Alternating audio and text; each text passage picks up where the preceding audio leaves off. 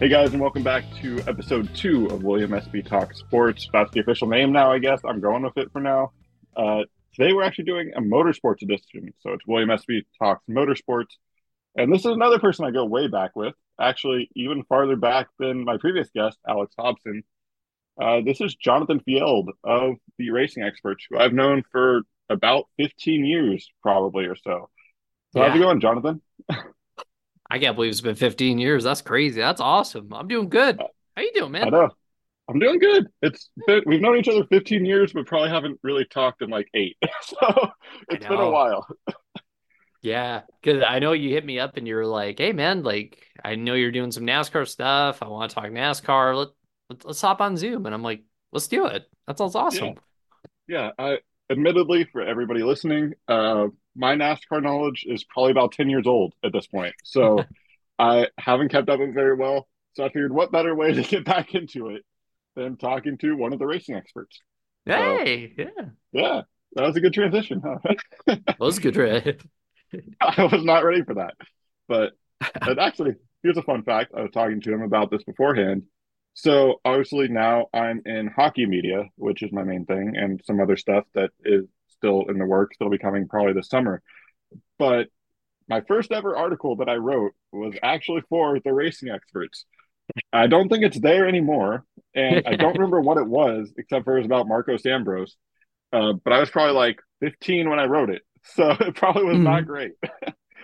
But yeah, it's kind of crazy how everybody in that group uh, went a different direction. Like we were talking about Yeah. Stephen Ellis, who is Mhm. now with Daily Face Off and a bunch of other stuff.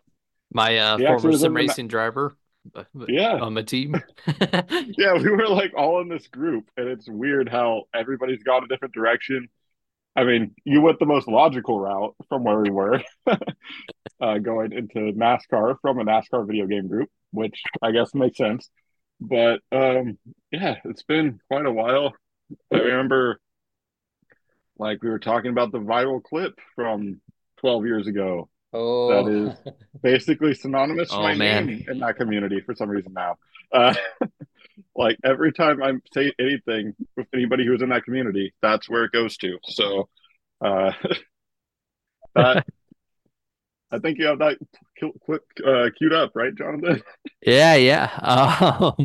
Yeah, I know we were talking about it. And like honestly, like even to this day, like I whenever I see your name, I still think of like this particular meme. Yeah, that has followed me around for quite a while, actually.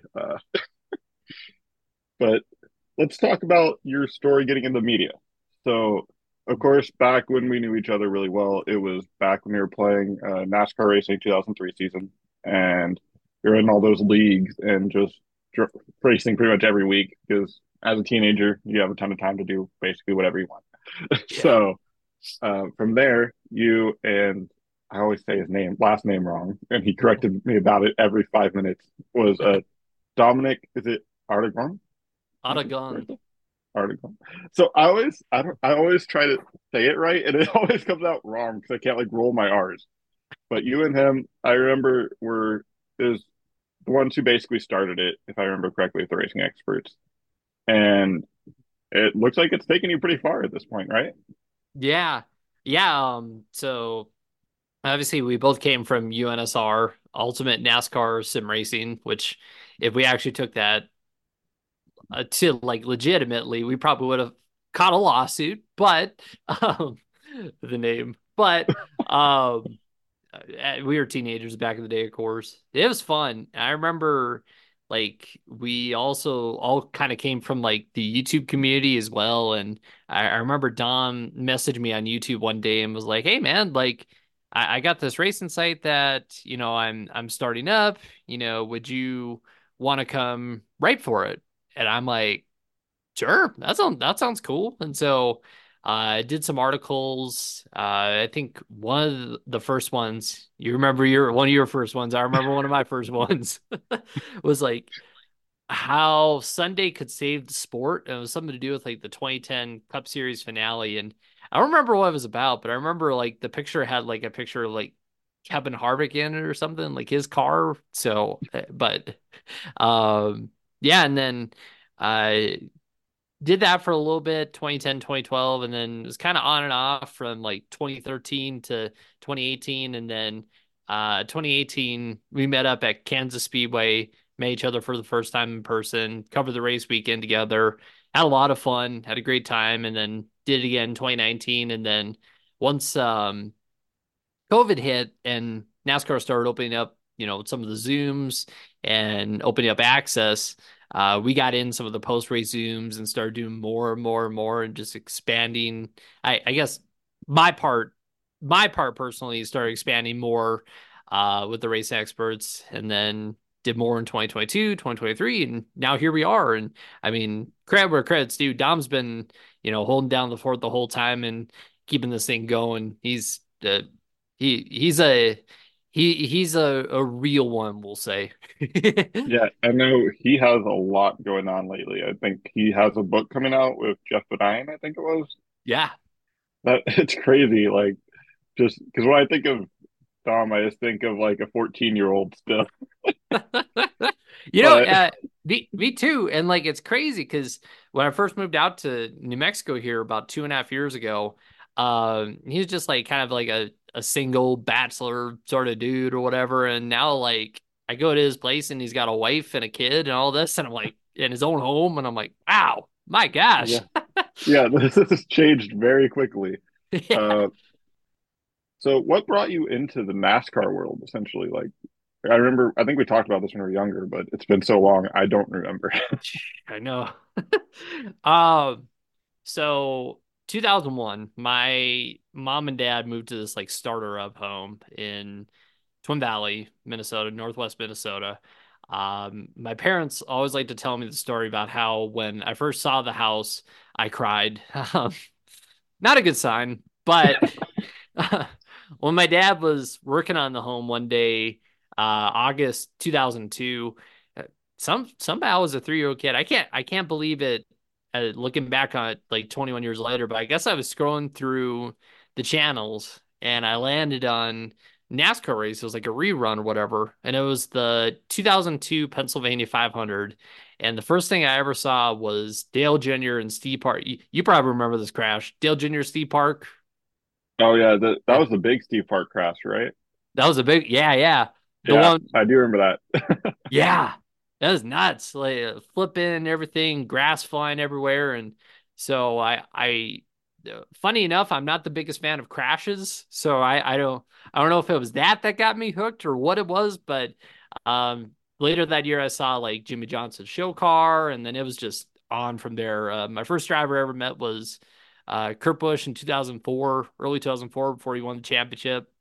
I've got a autographed hero card, and there's a photo of me attached to like that hero card where like I'm reaching across my little arms. Now I couldn't have been any higher than that table.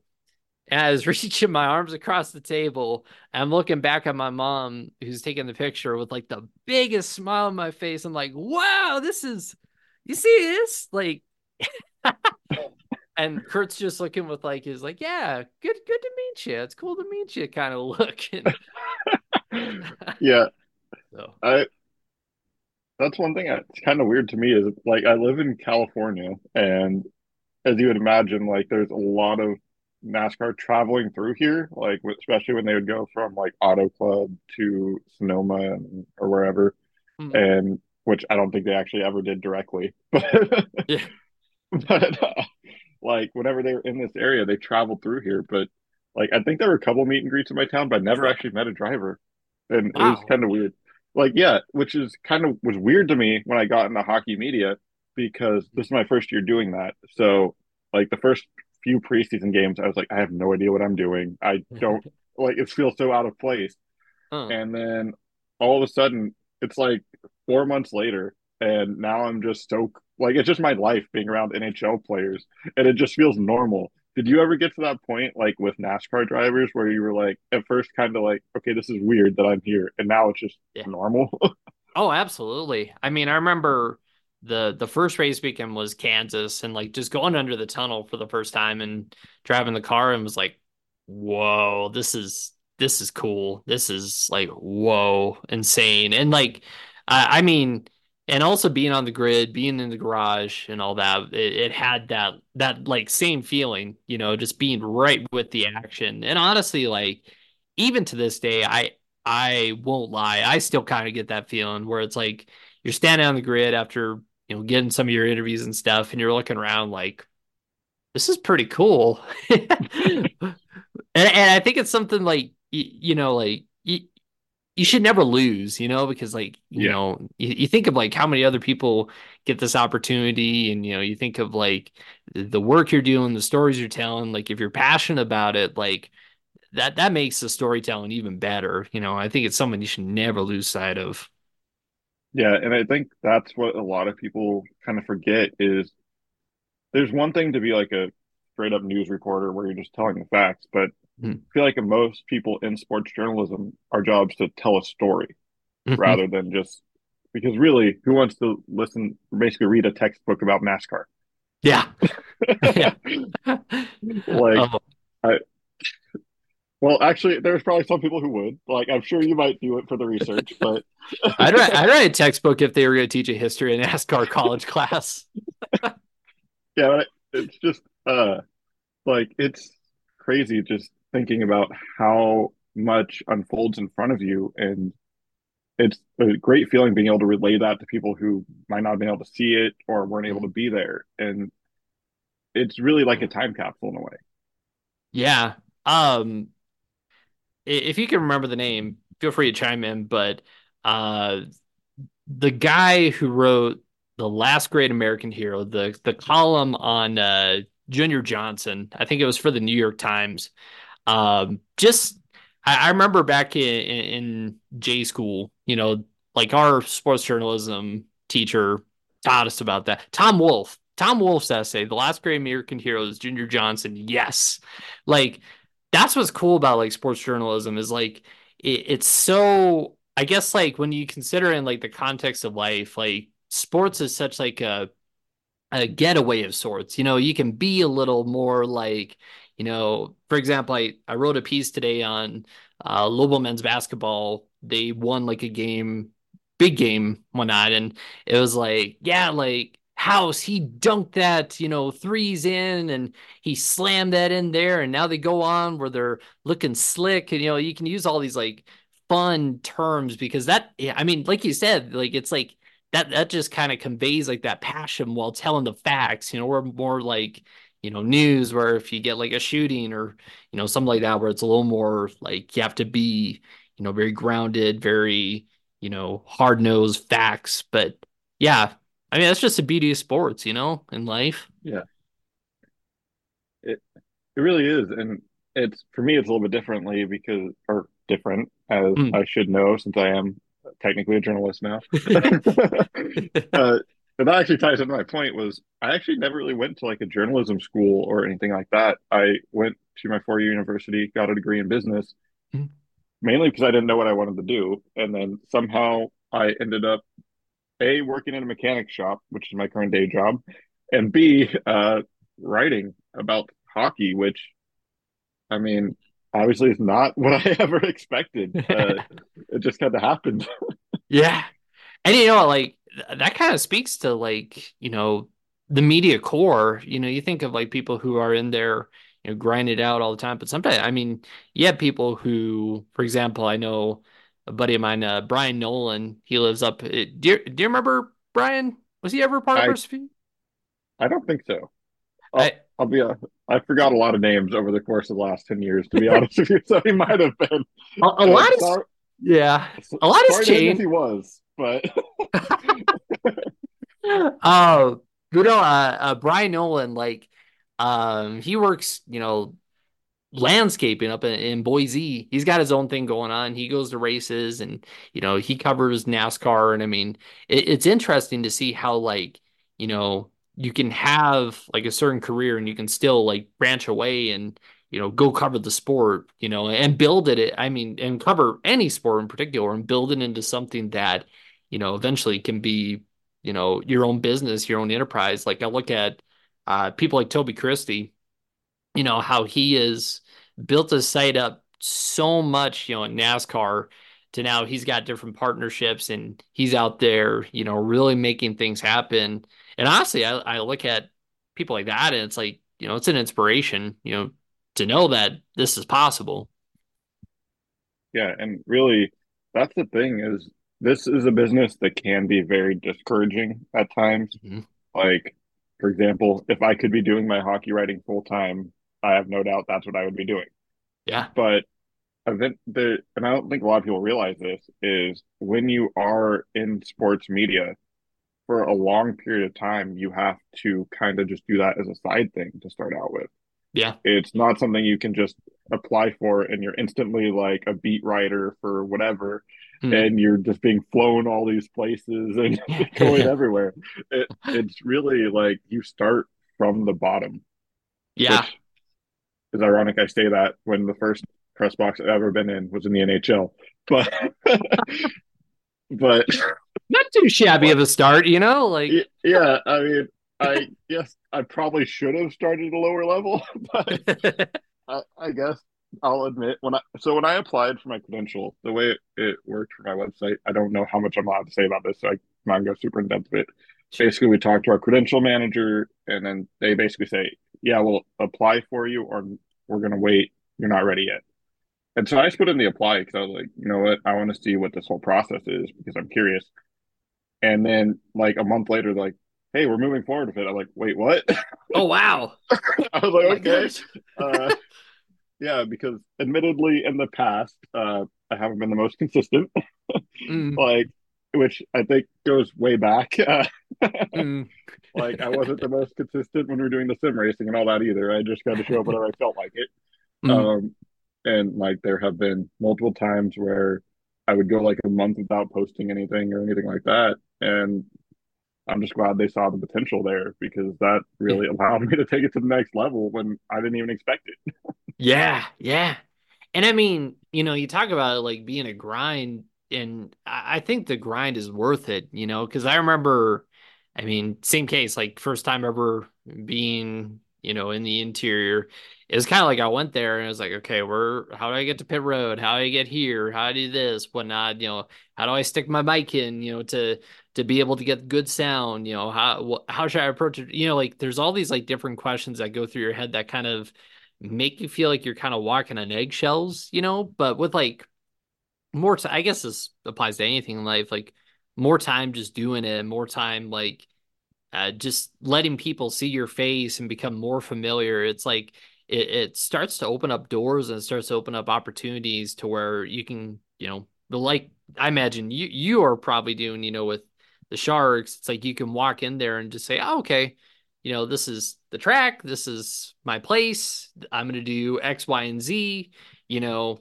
Let's do this. It's a weekend, and you feel more Yeah. confident and people start to notice that. Yeah. And it, like, okay. So the first time I ever covered a game, it was preseason earlier this year, Mm, and they were playing the Vegas Golden Knights. yeah. So essentially, the way it works after the game, we go down to the locker room to do the post game availability. I didn't know how to get to the locker room. Oh So no. I went downstairs and I just kind of like I was like, okay, there's a bunch of people going this way. So I follow them. And it turns out I was at the wrong locker room. I went to the Vegas Golden Knights locker room. Oh. And so I'm like, okay, well, this is not where I'm supposed to be. I mean, I could if I wanted to, but that's not where I want to be. Huh? So I have to like run, like sprint 3/4 of the way around the entire building to get Oh to the no. other locker room. And I was late. So I didn't get in to talk to the players, but I got to talk to the coach, which Oh, yeah. it was definitely interesting. And I've learned my way. Uh, But yeah, that was uh, something interesting to learn. But now I know where I'm going. oh, So yeah. like that's the important part. And like Uh, it's always interesting just mm, kind of trying to figure out like where you're supposed to be those first few days. It's always a nightmare. mm. Uh, Como City say, trial by fire. Pretty much, yeah. And like it's the thing, like in sports media, there's nobody really showing you around. I don't know if you No. had that experience. Like you just kind of they're like, here's your pass, go do what you need to do, and it's Yeah. unless you're lucky and have someone who's done it before working it with you from the same publication or something along those lines, Hmm. you're pretty much not going to know anybody there. Nobody's Mm. going to know that it's your first time there, really, Yeah. and nobody's really going to be have time to stop and help you. Like you just have to figure it out, and if you have questions, find somebody to ask. It's pretty much what it comes down to. Yeah. Yeah. I mean, gosh, like I'm just thinking back of like Kansas 2018. I know the way we set up the weekend was Dom kind of wanted me and like to get into different parts of just the operation. So, photography, with the writing, with like the press conferences, like all the different, components of it. And I mean that was a big help. But, even like, man, I remember just like, and you could probably relate to this too, like the first couple times asking a question in like the press conference or whatever, and you're just like, like you said, it's like, you're new and it there's kind of like this like, under a microscope kind of feeling, that like when you ask a question, like everybody in the room's like, oh gosh, this Yeah, is the new guy. Like, what is he gonna say? What is he gonna ask? And like, it feels like that pressure lifts over time, And again, like with people just recognizing you and become more familiar. But right at first, like to break through that is just like, oh man, yeah. Oh, yeah, and it is rough because there's always that feeling too of wanting to kind of give some leeway to the more senior writers who are there who have been doing it for a long time. I feel like mhm, because you don't want to step on anybody's toes at first, mhm, and I think NASCAR is a little bit different. Probably, do they kind of just call on people, or do they just kind of step mhm. in? Well, usually from what I've noticed is usually you'll get, they always prioritize the partners. You're talking about MRN, PRN, Fox, NBC, they off not I would say they probably like not so much maybe the partners, in like the media center, but like when you get So into the media center, I think it's more like, for example, like Bob Pockrass, if he raises his hand, he's gonna go first because I mean, Bob is, Bob is Bob. Let's just put it that yeah, way.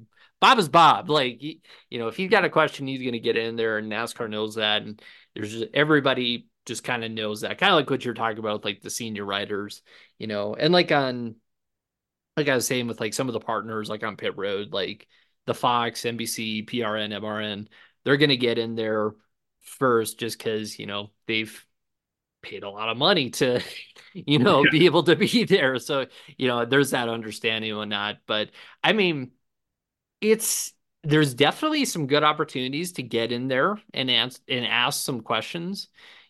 I think like I said, like when you're first starting out, I think the doors open a little bit, but it feels like it starts to open up more just so the more time you spend, the more I guess connections you make, the more you know, the questions you ask, things you do.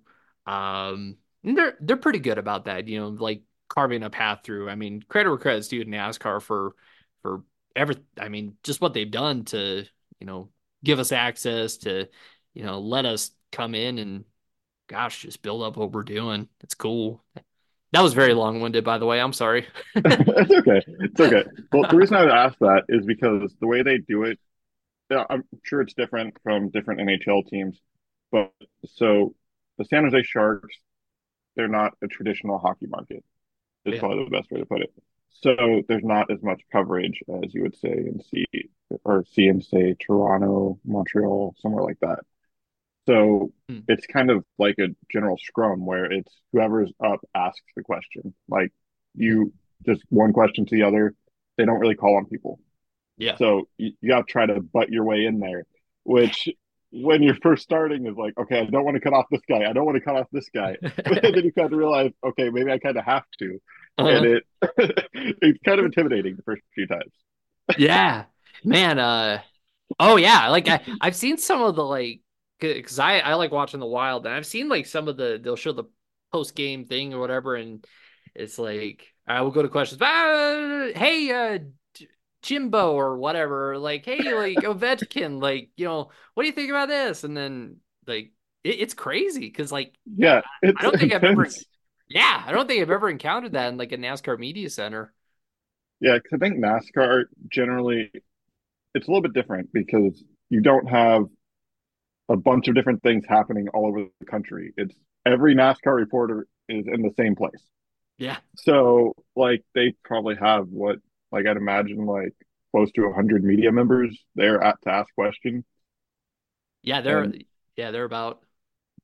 so compared to that, us usually when we have in the locker room we have maybe like six or seven. So it's just a little less a little more chaotic, I'll put it that way. Yeah, Obviously they don't want to, especially since it is on TV and all that, they don't want to slow things down unnecessarily, and they just kind of want it to go flow naturally, which when you're new to that environment can be very difficult. yeah, yeah. I guess that's, you know, uh, in the media center they do like different scrums. So off sometimes it's like the top 30 in points, top 25 in points, sometimes playoff drivers, etc. And that's the time when it turns into those scrums, where everybody gathers around, you just fire a question out there. Just because they only have so much time. And yeah, it was it's same thing. Same thing. It was like you have to get into like you have to like know the cues and just like yeah, totally Yeah, and 100% relate. and there's so many times I'll see like two people start asking a question at once, and it's like, who's gonna give up first here? Like, who's gonna be the nice one? You're Well, shooting daggers at each other. they do like it, and it's I don't think anybody actually is mad at it. It's just more Mm. like it's nobody really likes being cut off, even if it's unintentional. And like, of course, they're doing it to each other, so it kind of Eh, counteracts it. But it's just kind eh, of interesting to watch from that yeah. dynamic. But like one thing I will say is I'm sure it's the same way in NASCAR because everybody I've seen in that field seems great. Like it's crazy how welcoming an environment like media is. It Yeah. like because I would imagine like before I was thinking like everybody's in competition, like people aren't gonna be nice to each other, like they're fighting for views and all this stuff. But in Mhm. reality, everybody's great. Yeah. Oh yeah. I remember shoot, I remember there's been times where I think it was like kicking the tires we work with like Jerry Jordan and whatnot, like where I think I think there was some sort of sound Jerry or somebody needed or like there was something we missed and it was just simply like go over there and be like, "Hey, did you catch that? Like, did you get that? Oh yeah, man. Like, let me I can help you out with that or whatever, like there's just some of those things. There's like that camaraderie that's there that's really cool. Yeah, it really was unexpected for me. But Yeah. I feel like now we should probably actually get into the actual racing that we were like. Wait, what is racing? What is racing? Yeah, I mean, at this point, I don't know. It's been a I while for me to watch it, so like we were going through before off the air, we were going through who the most recent NASCAR champion I could remember was. Yeah. And actually I did pretty well, You did. surprisingly. I was Yeah. very surprised at that.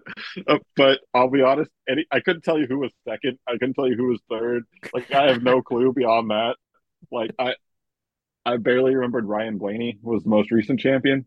Uh, but so I guess I should start on saying why I kind of fell out of NASCAR and like what caused that. So it's I think it was around the time the stages got introduced, and it was just a massive change. Like I don't obviously it's hard to say it was a bad change for the sport because I don't think it was in the long run. But when you're used to something and then all of a sudden it changes, it's very difficult, especially because I was a teenager at the time. You don't like change. You like find comfort in everything being the same. And I think the way it's worked now, it's actually worked really well for the sport from an outsider's perspective. It kind of keeps things competitive later on compared to there were times when you'd have like five cars on the lead lap at the end of a race. And now I feel like obviously I don't see every race, but it feels like that's more balanced. Would I be correct in saying that? I think like the biggest thing the stages have done is it's really created a lot of competition like within the race. And especially, when you consider the stage points, it's really rewarded like drivers who run well throughout the race because oh my goodness, and you probably remember this too. Like some drivers would lead, 200 some laps, dominate the race. You get to 20 to go, they pop a tire, and they have nothing to show for it besides like laps led, which, was maybe a point or two or something like that. Whereas like now it's like, even if like a driver finishes 33rd or something, they can still boost themselves up to like the 13th most points of the day just because they ran so well. And also too, I think like you talk about the stages and the playoffs and how that's all interconnected. Like it really feels like right now what we have is a system that is kind of like a nice balance between like the old kind of like Winston Cup Series format where it's like the best drivers of the season get rewarded for their performance throughout the season and kind of that randomness of the playoffs. Because I mean, we saw in like 2014 to 2016 where I mean 2014 Brad Keselowski, Jeff Gordon, two guys who should have been shoe-ins with the results even into the round where they got eliminated. They should have been in the championship race and they didn't. You saw, guys like Joey Logano, Matt Kenseth, 2015, 2016, Brad Keselowski, Martin Truex Jr., Kevin Harvick. I mean, all these different drivers who had great performances, who when it got down to crunch time, it didn't matter, which, was completely unfair, which, inspired these changes and everything. So I think it's worked out. Yeah, because there's nothing worse than a driver leading with like one to go, dominated the race, and then somebody bumps them, they spin out in turn one, and then their night's just over. They finish like 30th and they get nothing. Like Yeah. that was always terrible. Yeah. And I feel like now the stages too, it kind of pushes away from people wanting to. I mean, obviously nobody wants to wreck each other, but it kind of gets rid of less reward for doing that. Like Mhm. if say you accidentally bump somebody, turn them, and you win the race, it's not going to matter as much if that person had already accrued points earlier on. Mhm. So it kind of makes it so people aren't doing shady stuff. Yeah. But I mean, when, no matter what, when you get bumped out of the lead with one lap to go, Yeah, it's not going to be pretty, but woo! I feel like there's slightly less anger. Still a Yeah. lot of anger, but well, and that's the thing too. That's kind of I think for most outsiders a little more difficult to understand about NASCAR Mhm. is, of course, now it's safer than ever, but racing in general is very dangerous, and I think a lot of people forget Yeah. that. It's Yeah. so it makes sense why being wrecked at any time would make anybody very angry. Yeah. And I mean, you go back to 2022, I think their NASCAR really had a wake up call with like the introduction of the Gen 7 car, and like the stiffer rear end, the stiffer front end, trying to, make sure teams could reuse these cars and be able to keep going without, going broke in the middle of the season. Not saying like a team would actually go broke, but you get the gist of what I'm saying. Budget issues, crash cars cost a lot.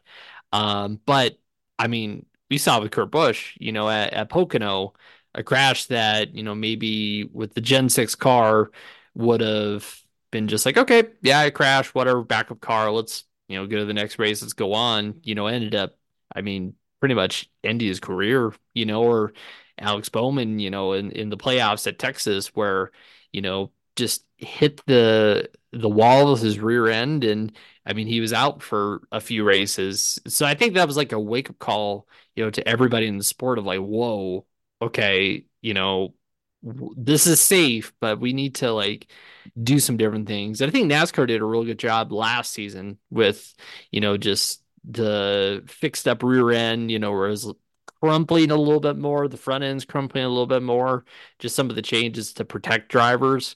But yeah, I mean, yeah, racing is never safe. 100%. If it was, we'd all be racing go-karts at the amusement park, Like Yeah, and that's the thing is, I think that's in a way at like a core level what makes it so compelling in a way Yeah. is knowing that these guys are willing to do whatever it takes to make sure they win and they're the fastest. Yeah. And I I mean, like I said, working in hockey, it's just like people forget that there are skates on their feet. Like it, there's so much that can go wrong in different sports that after maybe 15 years of nothing happening, people forget. Hmm. And it's then when that happens, the league or the organization kind of lightens things up. And then you remember why it was instituted in the first place. Yeah. So it's, it really is great to see that although there are still some injuries in NASCAR, for the most part, you know, when you watch a race, everybody's going to be okay when all's said and done. Big Like time. that's really a big relief because I remember kind of growing up, there were some moments where you're like, I don't know. Yeah. And like I remember, I think we were in a call on October 2011, watching the IndyCar race, Oh yeah. which I don't want to go. I'm not going to go too much into that, but I remember that feeling, and it was tough. And Mm-hmm. I think in the end, that's kind of what pushed me away from racing in a while. Was after that, it was kind of hard to stick with it after witnessing something like that. And Yeah. yeah, but it's been 13 years, as weird as that sounds. Yeah. And like it seems like motorsport in general has gotten a lot safer. Like F1, they Mm. have a few big crashes, like Romain Grosjean a few years ago. I do remember that, and that was terrifying in its own right. Um, and I think that was a big wake up call for F1 as well. Like Hmm. it, and especially for broadcasting, I feel like that changed like their mindset of why are we continuously showing this replay when we don't know if this guy's okay? Yeah. Yeah. And that's to me like a big deal because if, especially in a sport, motorsport specifically, odds are the family's not going to be there. They're not going to be in attendance. They're going to be at home watching. And Mm. the last thing they want to see is seeing somebody they love potentially getting hurt or worse multiple times. Yeah. Yeah. Uh, yeah. Exactly. I mean, yeah. And Sorry yeah, for making it's you down it's a this road. blessing. It's a blessing, that like the sport has become. I mean, I would even say NASCAR now and motorsports with just everything they've done is almost safer than, like stick and ball sports almost. Like you talk about like football or, other sports, where you always hear about it's routine to have an injury reserve list of guys who are out with a hamstring injury or something, or he pulled something, or tore an ACL or whatever. Whereas in NASCAR, it's like, if a driver gets injured, on the track in competition, it's like, whoa, oh my Yeah, it's gosh, a big like deal. it's insane. Yeah. So Yeah. And yeah, everywhere else, it's just kind of routine. Like, and it's kind of crazy how we've kind of been conditioned to think of that as normal. yeah, I know. And, It, and I mean, for a sport, where you're doing, you know, 180, 190, 200, 210, 230 when you talk about IndyCar, that like it's safer than like a sport where you're just running around or you're just like throwing a yeah. ball or something. It's like, I mean, it's a mark of a human achievement. Yeah. And I think part of it too, part of the reason why is because yes, there's competition involved, but it's not necessarily like you versus me. Mhm. It's you versus 38 of us or 39. I don't remember how many. There's 40 drivers now, right? Yeah, 36 charter teams and yeah. Gaia, 36. What I remember is 43. Like that's the number that always Right. stuck in my head. And like it's been a while since they've had that. I know that. But Hmm. and I think that's part of it too, is it's you're not really like fighting against one person in particular. You're all kind of battling each other. So Yeah. it leads to a little more respect, I think. Yeah. And I mean, like, it's you versus the machine and you versus driver and you versus the track. You're trying to battle all three of those components. And like you said, with the respect, I think stuff like, I mean, in other sports, there's examples similar to this, but, like right rearing someone is a no-no, and it kind of like, it's kind of, for someone out there who, maybe like a football fan, it's kind of like, how helmet to helmet hits are a no-no, Yeah, or I guess you could say yes or no, like beaning someone, if you're a pitcher or whatever in yeah. baseball. Yeah. And there's a lot of examples of that in hockey in particular, because as the only sport that doesn't suspend people for fighting, there's a lot that goes into that. And like the example always pops to mind for me. I forget, I think it was like 2004-ish. I wasn't really watching at the time because I was a kid, but the Steve Moore Todd Bertuzzi incident, where I don't know if you know about this, but basically the gist of it was Moore threw a hit on a key player for the Vancouver Canucks back at that point in one game, and Bertuzzi was one of the tougher players on Vancouver, and he kept trying to fight Moore. Mhm. And apparently they did fight once, I think, and he didn't think it was enough. So the rule is if you throw a hit like that, you answer to the person on the other team to kind of equal it out. Mhm. And he didn't do that. So eventually, what that led to was Bertuzzi ended up sucker punching him, Oof. and Moore got, I believe, paralyzed as a result because everybody dogpiled on top. And Okay. that's why those unwritten rules are so important, because if somebody doesn't follow it, it throws everything out of the loop, basically. Like it makes it Yeah. a free for all. And like I'm sure if somebody did right rear someone in NASCAR, it would not go over very well. Yeah. I mean, a great example of that was last year. Denny Hamlin, Chase Elliott were racing each other. Denny Hamlin squeezed Chase into the wall because Denny got a little tight. And after that, I mean, Chase just hung a left into Denny and put him in the wall. I mean, Denny was okay, but I mean, when you look at that incident and you look back 22 years prior at that same exact spot, there was a wreck between, I don't know if you remember this, Kerry Earnhardt and Blaze Alexander.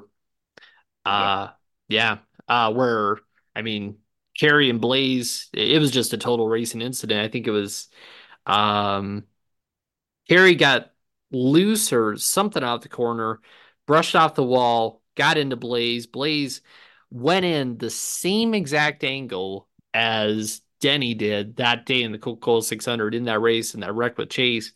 And I mean, it's just, it's like, man, like that's again, like you said, like it's why we have those unwritten rules in place. And NASCAR suspended him and did, the appropriate action. But yeah, it's like that's why you have it in place. It just reminds you of just the gravity of it. Yeah. And like the key part about it is the reason it's unwritten is because it comes from either the players or the drivers. They Mhm. made these rules for themselves. It's not something that was instituted by the organization, which is some people think it's an outdated system and everything should be in a rule book. But I think if everything's in the rule book and everything can be handled outside, it leads to more problems in the long run, realistically. Yeah. Boys have at it and have a good time, but don't step Yep. over the line. Yeah. And I think that's where a lot of people kind of they you can push the envelope a little bit, but not too much.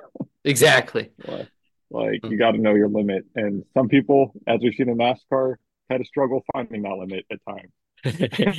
Yeah. Like I I remember I don't, is he still in NASCAR? I remember he was in IndyCar and I think he went to NASCAR. Santino Ferrucci, is he still hanging around? He he does I he did occasional starts with Sam Hunt Racing. He's not doing as much anymore just because he's focused more on IndyCar, but yes, he was. Yeah. I remember he had a lot of people upset with him when he was first coming up because he was considered almost unsafe to be around. Yeah. Oh, I remember that. Yeah. And I mean, yeah, that's a big thing. I mean, with drivers when they're younger, I mean, you've seen it in some of the development series, like you just kind of gotta, I mean, to some extent, some drivers come up clean, some drivers not as much, but you kind of just get it out of your system. I mean, we saw with guys like, Kyle Busch, for instance. I Yeah. mean, all like the plethora of incidents, like the first decade he was in the sport is just, I mean, you look at that and you go, what, how in the world did he ever, continue in the sport? But I mean, it's something you just got to work through. Cause I mean, like we've seen, Kyle Busch has become a two-time champion and he's, one of the most respected veterans in the garage. And actually, I would say, just based off of the consensus of like the garage area and just observations, he's actually turned into like one of the cleanest drivers on the track now, which is wild to say, obviously, knowing like the history early on. But yeah, I mean, just that early, like you just got to get out of your system. Yeah. And I feel like with Kyle Busch, part of the reason that got blown out of proportion was because of who the incidents were against in some cases, Yeah. like Dale Earnhardt Jr. in Yeah. particular. Ron I think Orday. that, yeah, I mean, it's when you have those very popular drivers and they're like intense fans, anything you do gets amplified by 100. And like, because if he had done that to Reed Sorensen, who, as you probably remember, for some reason was my favorite driver growing up. I don't I remember remember that. why. Yeah, Yeah. I don't know why. But if that happens, people aren't going to make a big deal out of it. They're like, "Oh, that was stupid. Okay, move on to the next." But when it's the most popular driver, it's Hmm. going to carry some weight with it, no matter what. I And remember. I think that's part of the issue he had. Yeah.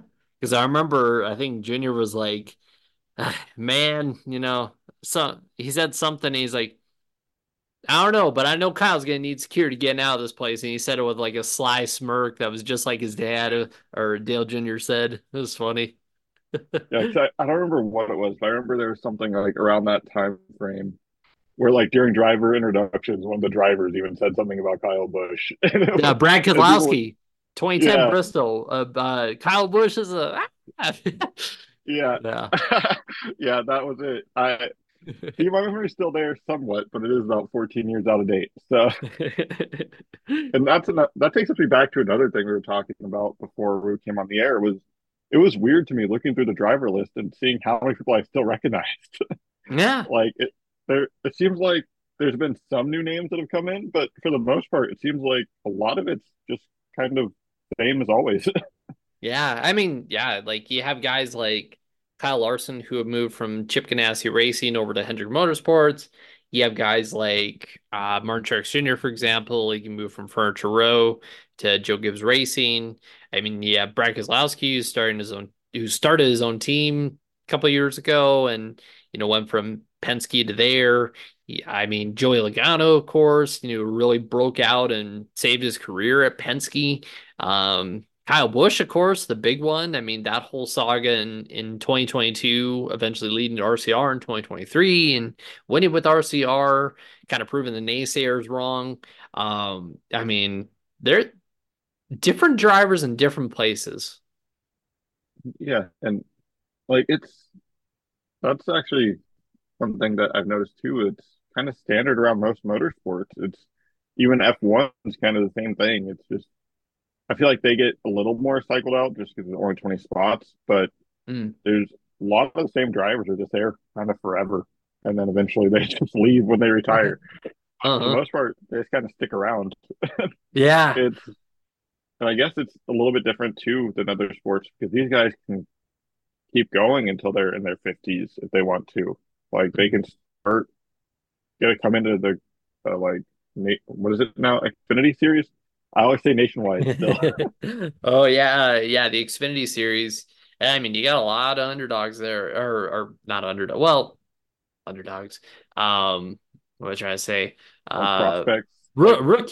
Like, rookies, prospects, up and comers, not underdogs. I guess a I mean, rookie in a is an way, under. yeah.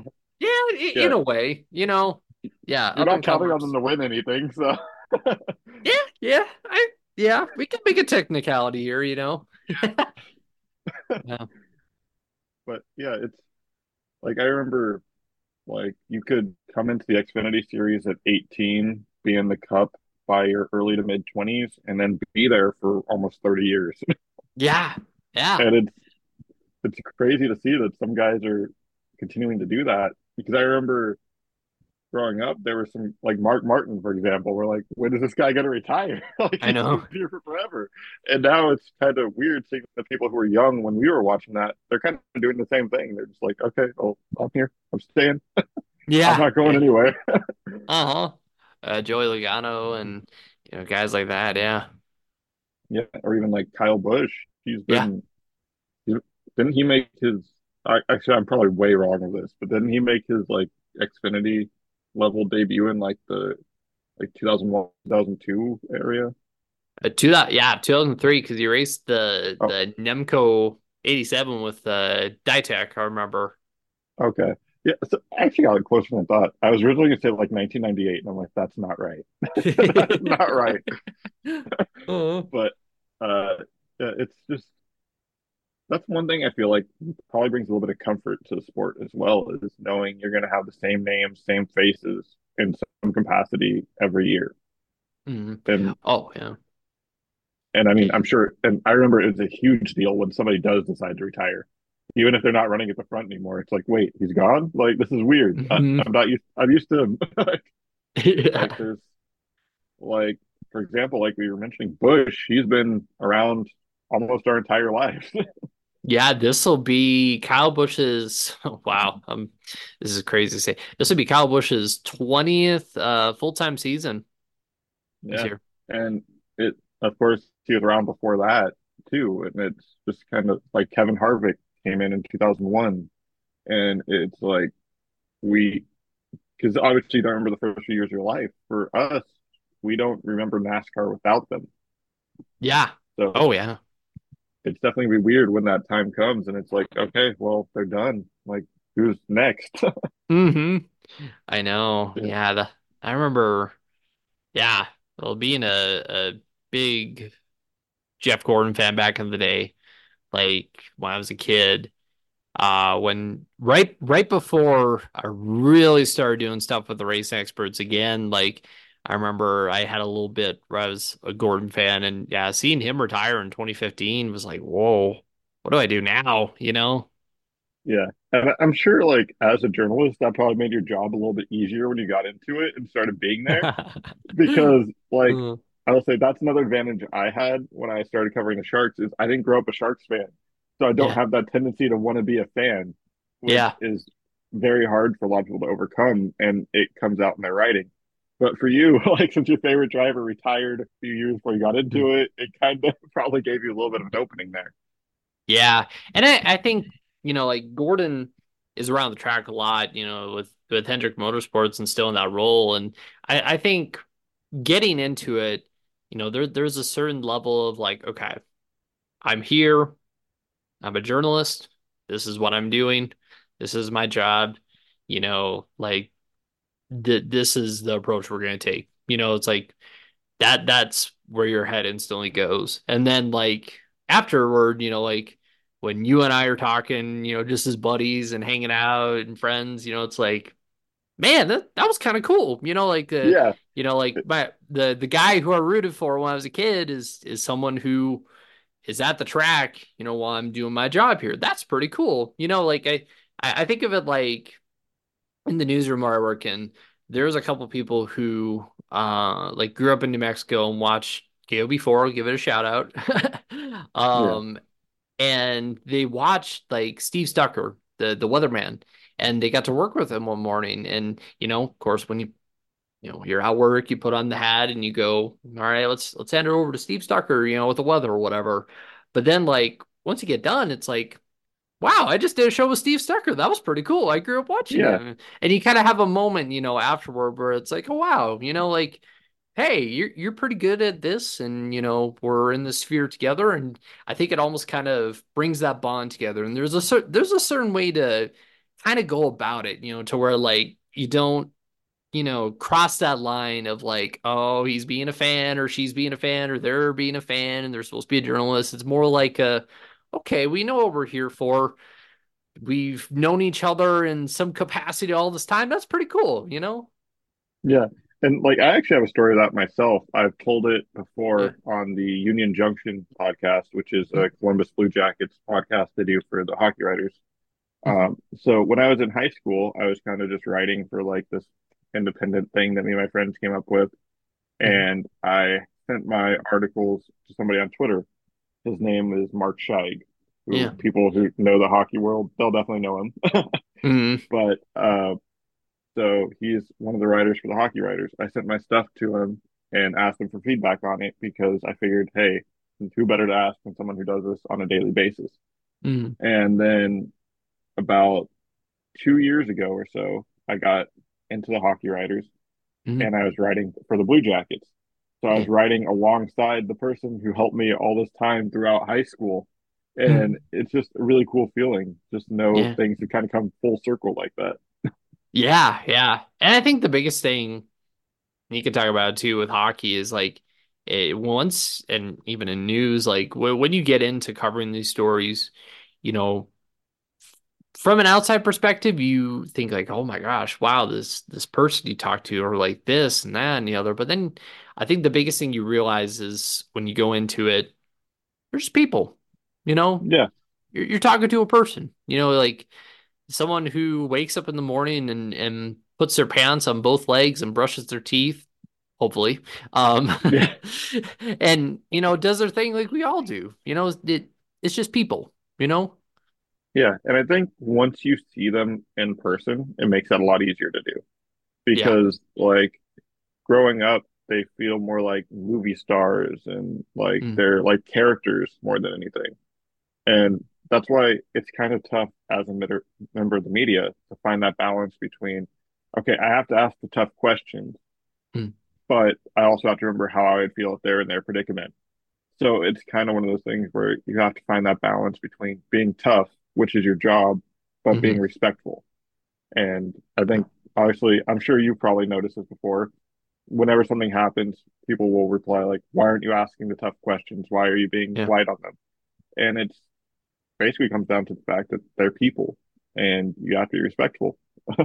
Yeah. And I mean, and I think that's the beauty of like being a journalist is like sometimes there's some information that the public just doesn't need to know. Like we know internally that this is going on.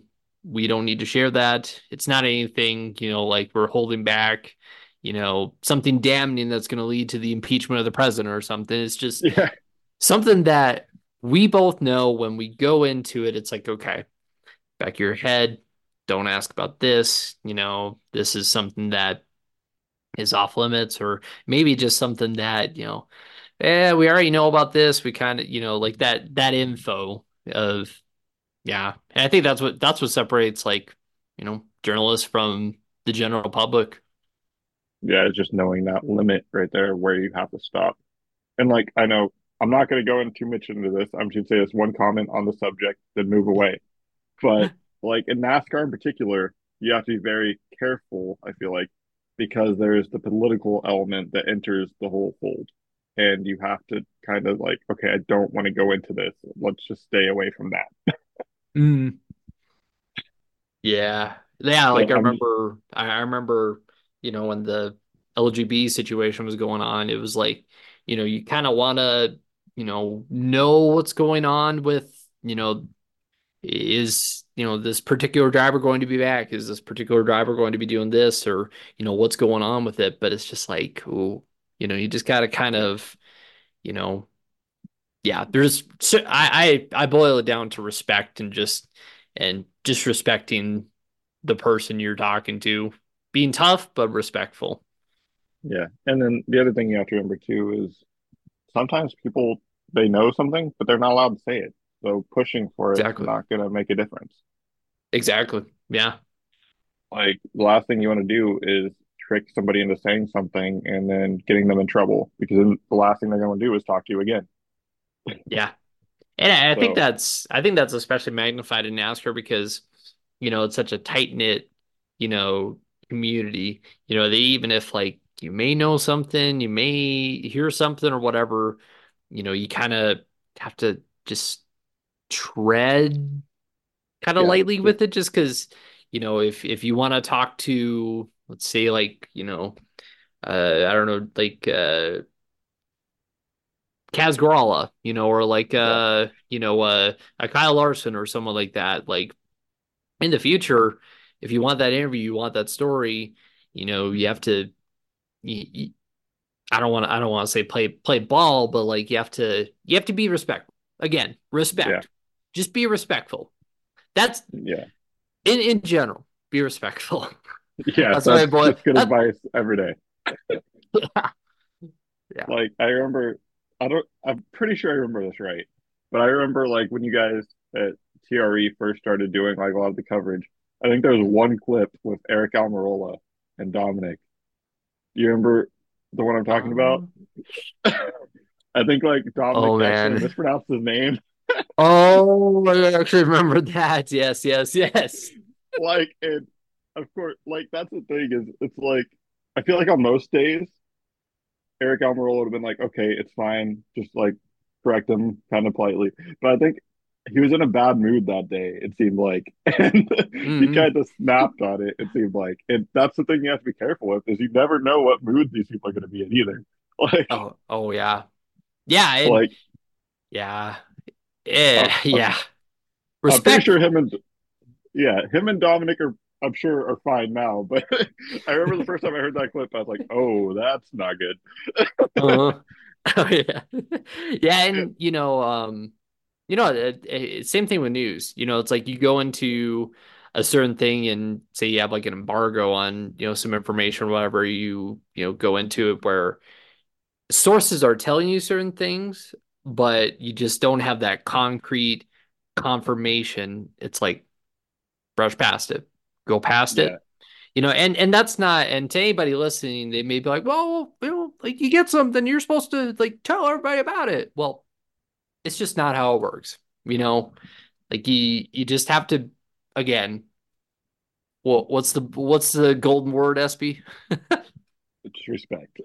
It's respect. Yeah. It just And boils down to respect. I think a key part of that too is just because you hear something doesn't mean it's true. That And too. Exactly. the that's the thing is if I hear something from a source that's not directly related to it, like a Yep. secondary source, until I get some sort of confirmation from someone who's directly involved with it, I'm Yeah. not gonna say anything about it because like okay, here's one for you. I don't know if you Yeah. follow baseball at all, Uh, but I actually was just talking about this on the first episode, which was recorded earlier today. hmm. Shohei Ohtani. I don't know if you remember hearing about that. How they're like, oh, he's on a plane to Toronto. He's going to Yeah. Toronto. And then also like, oh, he's in LA. Uh, Like that's what happens if you don't take that extra time and you want to be first. yeah. It's like so many people got mad about that. But if Mm. say he was going to Toronto and they Mm. didn't say it, they'd be like, why didn't you tell me that information 2 hours ago? Oh yeah, yeah. Eh, Like yeah. And it's I'm glad you said that because that is ultimately I'm so sorry. Like some of the things I'm thinking of, I'm just like trying to access in my brain. I'm like, oh man, like uh after a work day, I'm like, oof. But yeah, yeah, that's basically what it is. Like all sorts of rumors fly. I mean, you remember J.Ski Silly season site back in the day where uh, it was like, you heard some of the wildest rumors, but it was all in an environment where it was like, okay, when you come to this place, if you see something, it's a rumor. And there was always a question mark after it that was like, maybe this will happen. And then they always confirmed or denied it, and yeah, obviously, I mean, that's just journalism 101 is, confirm with two yeah. sources. And if you can't, then don't put it out there or don't talk about it. Yeah, and sometimes even that, like sometimes two isn't enough. Yeah, You exactly. like it really just depends on the quality of your sources, which Yep. I'll say at the moment, like I don't have many at all. So like I that's why I don't really break anything or try to break anything is because that's not the position I'm in. And Yeah. I think when you're in any type of sports journalism, people kind of expect you to want to be like that insider who knows everything as soon as it happens and you're breaking Yeah. the news. It's like, yeah, that'd be cool, but I don't have any general managers' phone numbers to text them like, "Hey, what are you doing? Like, are you trading somebody today?" Like, Uh-huh. like I don't, Yeah. I can't do that. Like, I'm not gonna pretend I can. Uh-huh.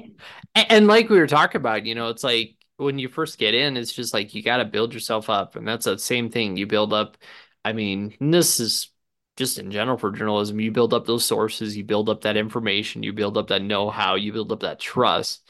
And I mean, that's just how you get better. And it's a grind, but it's worth it. And again, two quality sources. Then you can put it out Yeah, there. Three, four, five, six. If you got the whole world confirming it, yeah, you're but good. then it's not really news Like, anymore. But I mean, you never know. It just depends on who tweets it out first. yeah, with quality sources.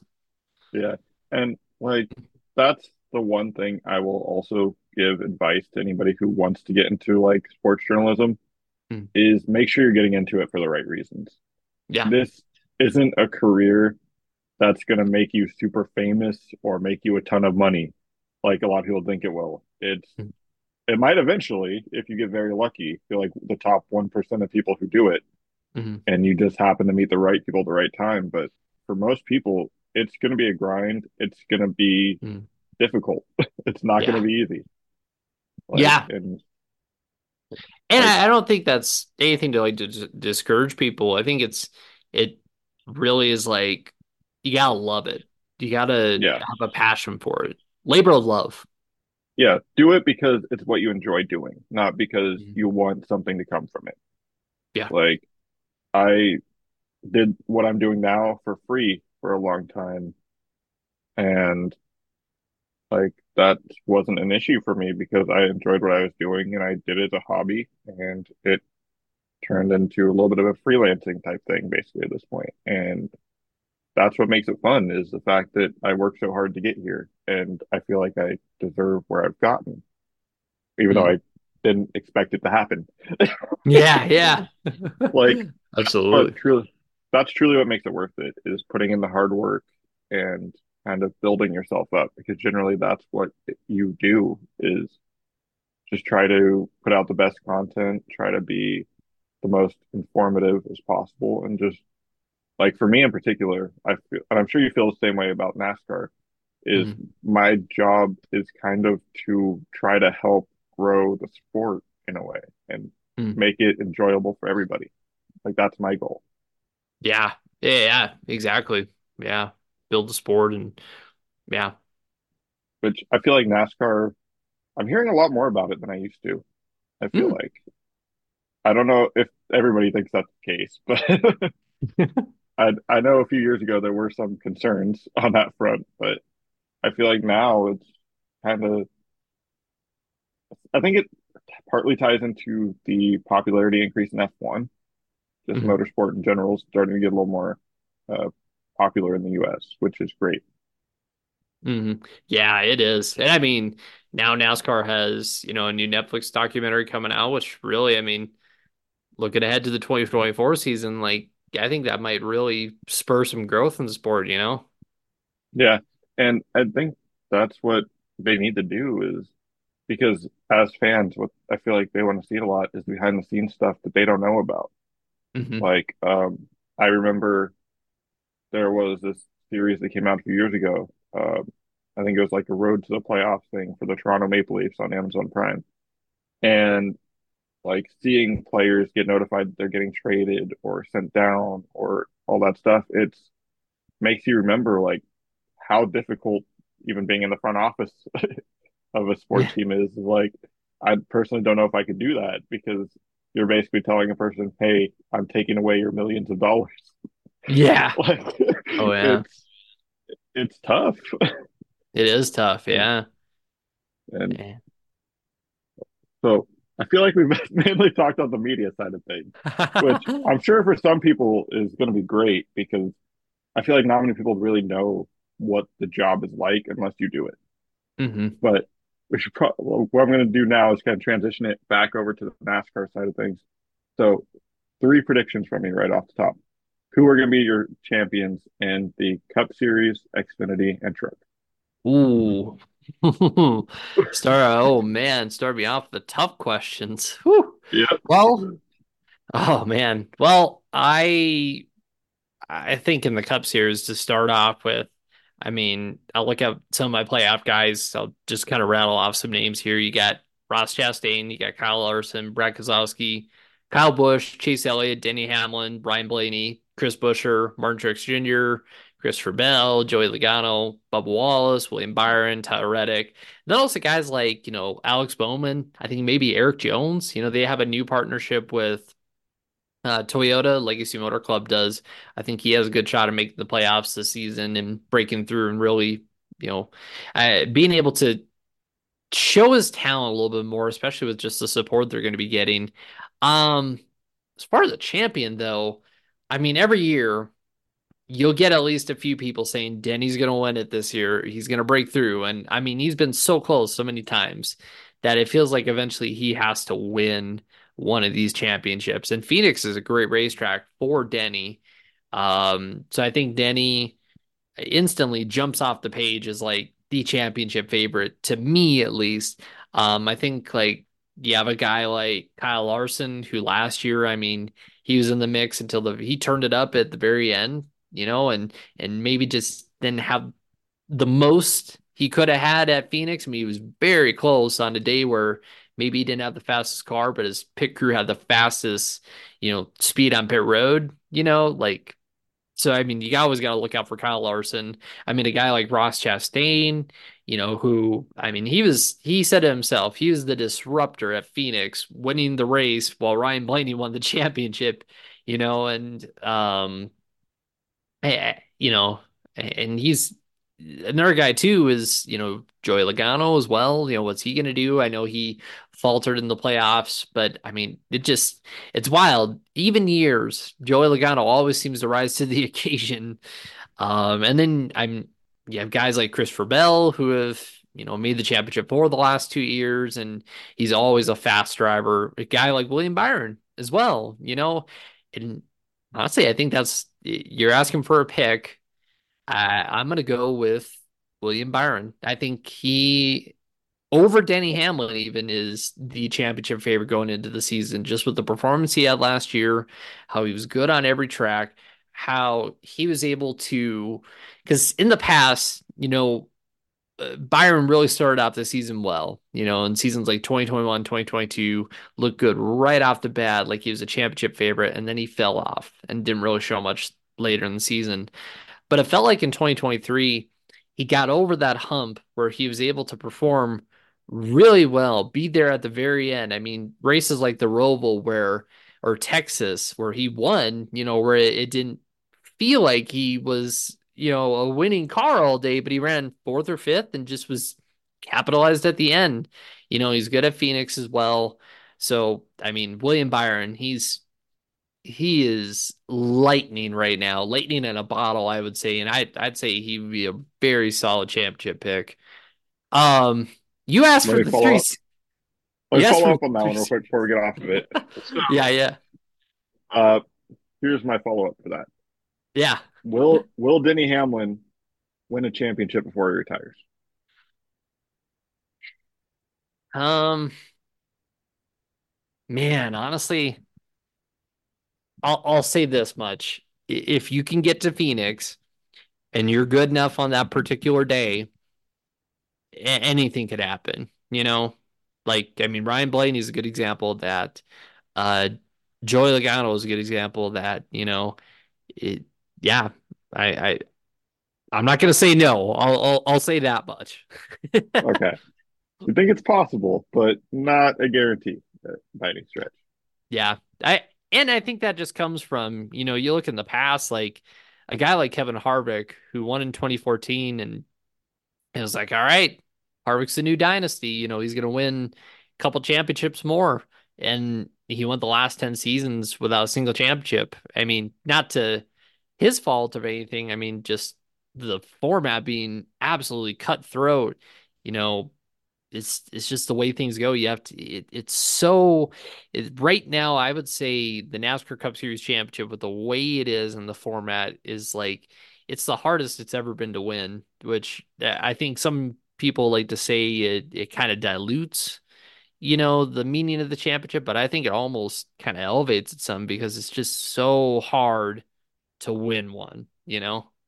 Yeah, and I mean it's kind of gotten to the point where it is for every other sport. I mean, in football, one bad game is all it takes, and you lose the championship.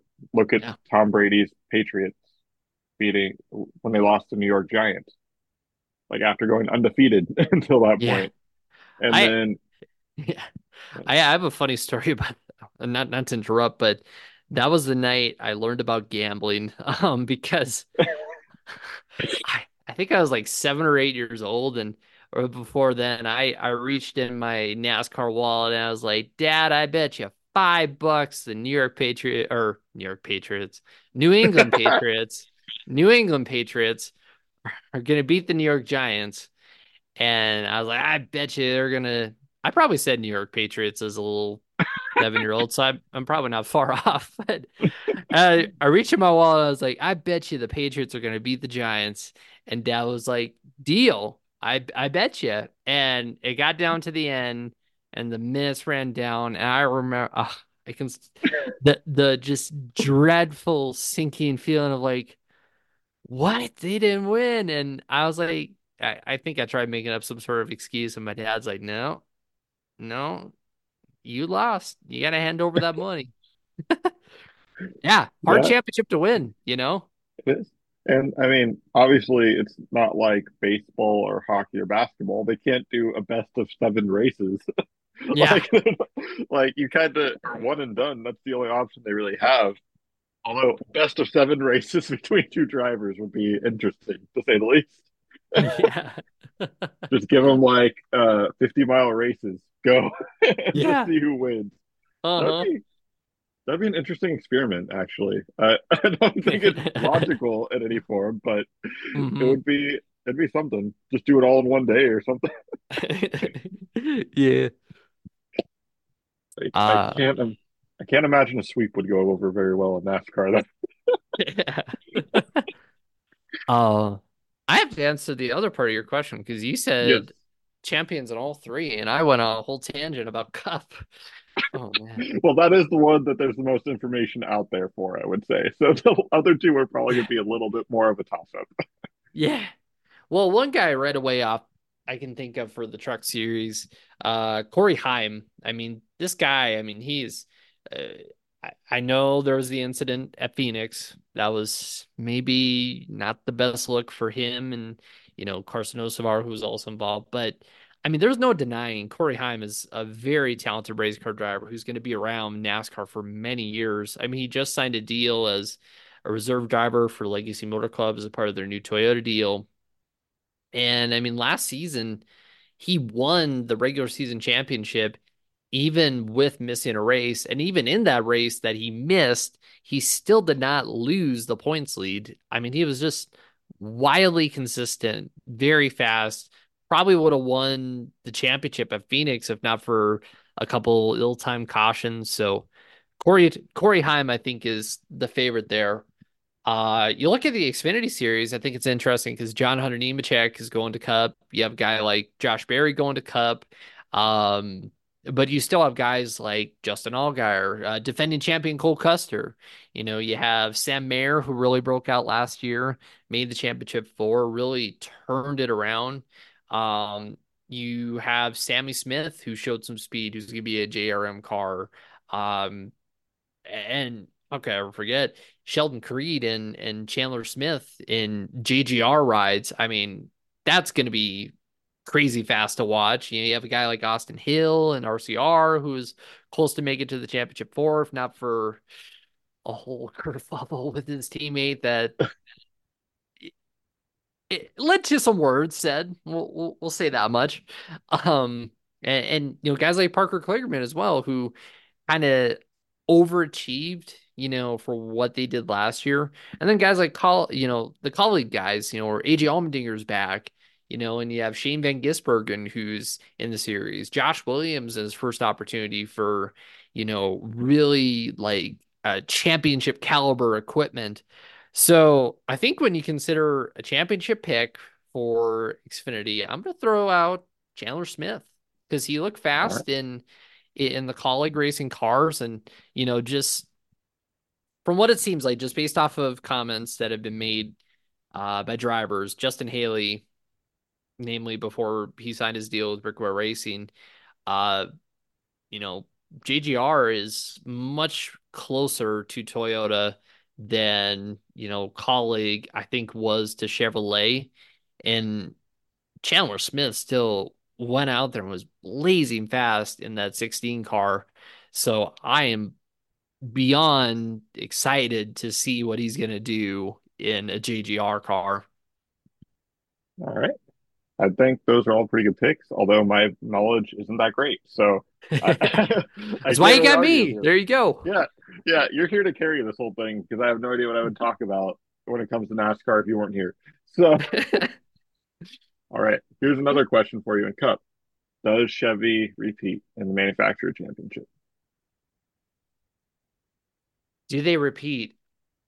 I mean, that's an interesting question too, because you look at the off season where Toyota has announced a new model for the Camry, Ford has announced a new model for the Mustang. I mean, you almost wonder like what's gonna happen. Like I look at Las Vegas, the first race after the two super speedway races, or Atlanta, the quasi super speedway. Um, you look at like Las Vegas is a big unknown because, back in, I remember, I think it was 2020, where Chevrolet came out with the then new dive plane nose. And I mean, they came out of the gate swinging. Chase looked fast in that race. Guys like William Byron and others started to show more speed. But then you look at other instances, like for example, the Toyota Camry in 2017, the then new Toyota Camry in 2017, it took half a season for, the Camry to catch on and Chevrolet looked fast with the SS, and then all of a sudden halfway through the season, flip a switch, Toyota's fast and Chevrolet is not as fast anymore. So that's a big unknown going into this season, like, but yeah, just a big unknown. Do I think they repeat? Maybe. I mean, it's a big unknown. We won't really know until we get to Las Vegas. All right. So after Vegas, I'll have to reach out to you and ask you about that and follow up on Maybe a little later in the season, but yeah. this. Yeah, after the last race. There you go. Yeah. Yeah, I mean, it's like looking through everything with NASCAR, to me, it's just crazy how so much has changed, but so much remains the same at the same time. It's Mhm. really, it's been great talking about all this because it's so much new information that I think at one point, like 2 years ago, when they first announced a new car, I like messaged you. I was like, "Hey, what do I need to know about NASCAR to try to get back into this?" And then I Yeah. completely blew it off afterwards. Which I Uh, mean, for those who know me, is very on brand. Uh, like I'm, like I said, not always the most reliable, but like Hey, it's. you're doing good tonight. We'll say that. Thank you. Yeah, this. Speaking of which, I feel like this conversation went a lot longer than we meant for it to. That's all good. Yeah, but I mean, hey, after not talking for 8 years and definitely a lot of topics to cover here, I think we did a good job getting through it all. I think so. Yeah. Yeah. Because I think for now I'm pretty much out of it. I know you're gonna have quite a busy season coming up here in starts about 10 days. It looks like with the Clash. Yeah. Oh my gosh. Wow. The the off season has flown. I mean, like I mentioned, working my day job, that keeps me pretty busy, doing on air reports and digital producing and whatnot. I mean, my gosh, like this week has been crazy. I'll say. Um, and so yeah, I'm just ready to get back into the season. And I mean, one thing I'm really excited for, I'll mention, is with the Clash. Actually, they're bringing the NASCAR Mexico Series up for that weekend.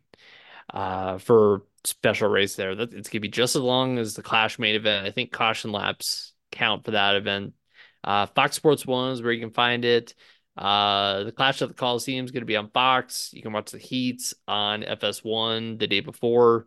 The Mexico Series race will be on FS1 same day as the Clash, so Sunday. Um, but yeah, and then all leads up to the Daytona 500 and Speed Week. Yeah, and that's coming quick. Yeah, I'm sure it feels like yesterday was the championship. yeah. Oh, I know. I love it. God bless my mom and shout out to her. Like, she always will message me and be like, "Hey, it's like this amount of days till Daytona or whatever." Or we'll be talking on the phone. She'll bring it up, and so that's cool. And actually, to Yeah, look, we have Jeff Gordon number of days until the Daytona 500, 24. and that tells you exactly when we're filming this, which is January 25th. And assuming I don't get lazy, it'll probably be out tomorrow. Oh, I time stamped it. Okay, we'll say we got Michael Jordan number of days until the Daytona. Bubba Wallace, Hut Well, Strickland. well, the thing is, too, is it's probably best for me to get this out as soon as possible anyway, because as I mentioned earlier, things are unpredictable, and everything we said in this podcast could become mostly useless by tomorrow. So Yeah, yeah, you never like know. like I said about the Jeff Gordon number of days, that's a lie. That's a lie. It's Michael Jordan number of days. Yeah, I mean, either way. It's if it's not the Daytona 500 yet, yeah. We're taping this before the Daytona 500. We'll just boil it down to that. Yeah. Well, and the thing is, that's the one nice thing is if I get lazy, I have plenty of time. Yeah. Oh yeah. Which, I mean, to be fair, I already edited episode one, so which will also Mm. go up tomorrow. So I might as well just do two in one, and try to get two out in the same day for the grand opening of the podcast. That's Yeah. definitely what it's called, the grand opening. Mm. But Oh yeah. definitely not a debut or anything like that. It's the grand premiere. Uh-huh. Um, but I mean, there's definitely a lot of things to see coming up in the next month or so, and it's going to be crazy to see how this all goes. I'll do my best to try to keep up with it. So next time I have you on, I'll know what I'm talking about a little bit more. Oh yeah. It's just fun. I mean, like, yeah, I mean, it's great to be talking with you with a like not squeaker voice. Yeah, I'd say my voice went in the complete opposite direction from that. Oh yeah, yeah, Like that, it's been a long time, and we'll have to make sure it's not that long again. Uh, absolutely. def definitely, I'll try to catch up with you at some point during the season. I know you're gonna be very busy, but we'll definitely have to try to get you on whenever you have time and get this Absolutely. going again. I love to. And This is fun. yeah, and I'll expect you and everybody listening to make sure that I pay attention to NASCAR this year. I'll message you Like, on X, Twitter, X formerly known as Twitter, whatever they're calling it this week. I Like mean, it's and Facebook, and I mean, we're on every social media together, so I mean, Mhm. it's all there. Yeah. I did get the Zoom link from Messenger, so I'll just Yeah, spam your messenger and be like, yeah, William, SP. I'll just alternate between your first name and your last name. William, SP. William, SP. I'll drop a I, Wiz in there as well.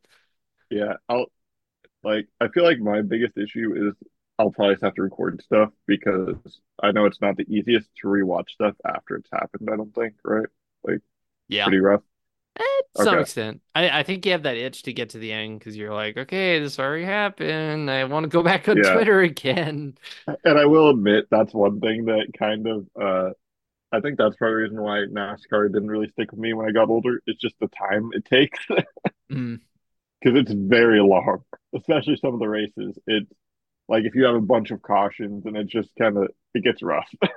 yeah. I learned that when I think I was trying to get to work one day.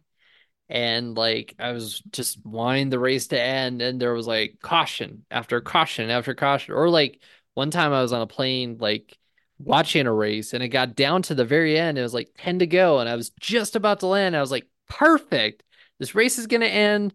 I'm gonna land. It's perfect. And then a crash happened, and then another crash happened, and then I'm running to my gate and I find out who won the race, and I'm like, oh my God. Yeah, that's rough. Like it, there's always something going on that makes it a little chaotic, it feels like. And for me, like I usually work Sundays unless I have a hockey game. But even then, sometimes I work Sundays. Like this, well, this is also going to date this. This Saturday, I have a double because the Sharks are playing at 1, and then their minor league team, the Barracuda, are playing at 6.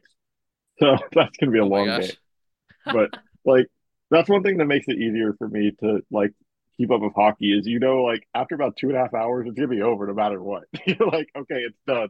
Like we're Yeah. good Yeah, until you get yeah. to the playoffs and you get like 4 overtimes, and I'm not looking forward to that again. Like I like the playoffs, don't get me wrong, it's great. But after one overtime, it's like, okay, I just want to go to bed. Mm-hmm. Oh yeah. Yeah, Yeah. but yeah, so it's been great talking to you. We'll have to catch up here soon. Yeah. Probably shouldn't take go too much longer before we lose everybody's attention. So Hello if to we all haven't the already, people. Hello to all the people who are out there still listening. God bless you and yeah, keep you always.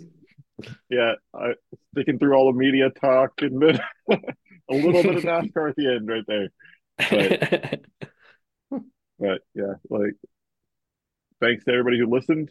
I will see you next time, and have a good night or day or whatever it is for you. Wherever you're I don't watching, know how to cheers. stop. I don't know how to stop the recording. I'm leaving this in because why not? Bye. Yeah.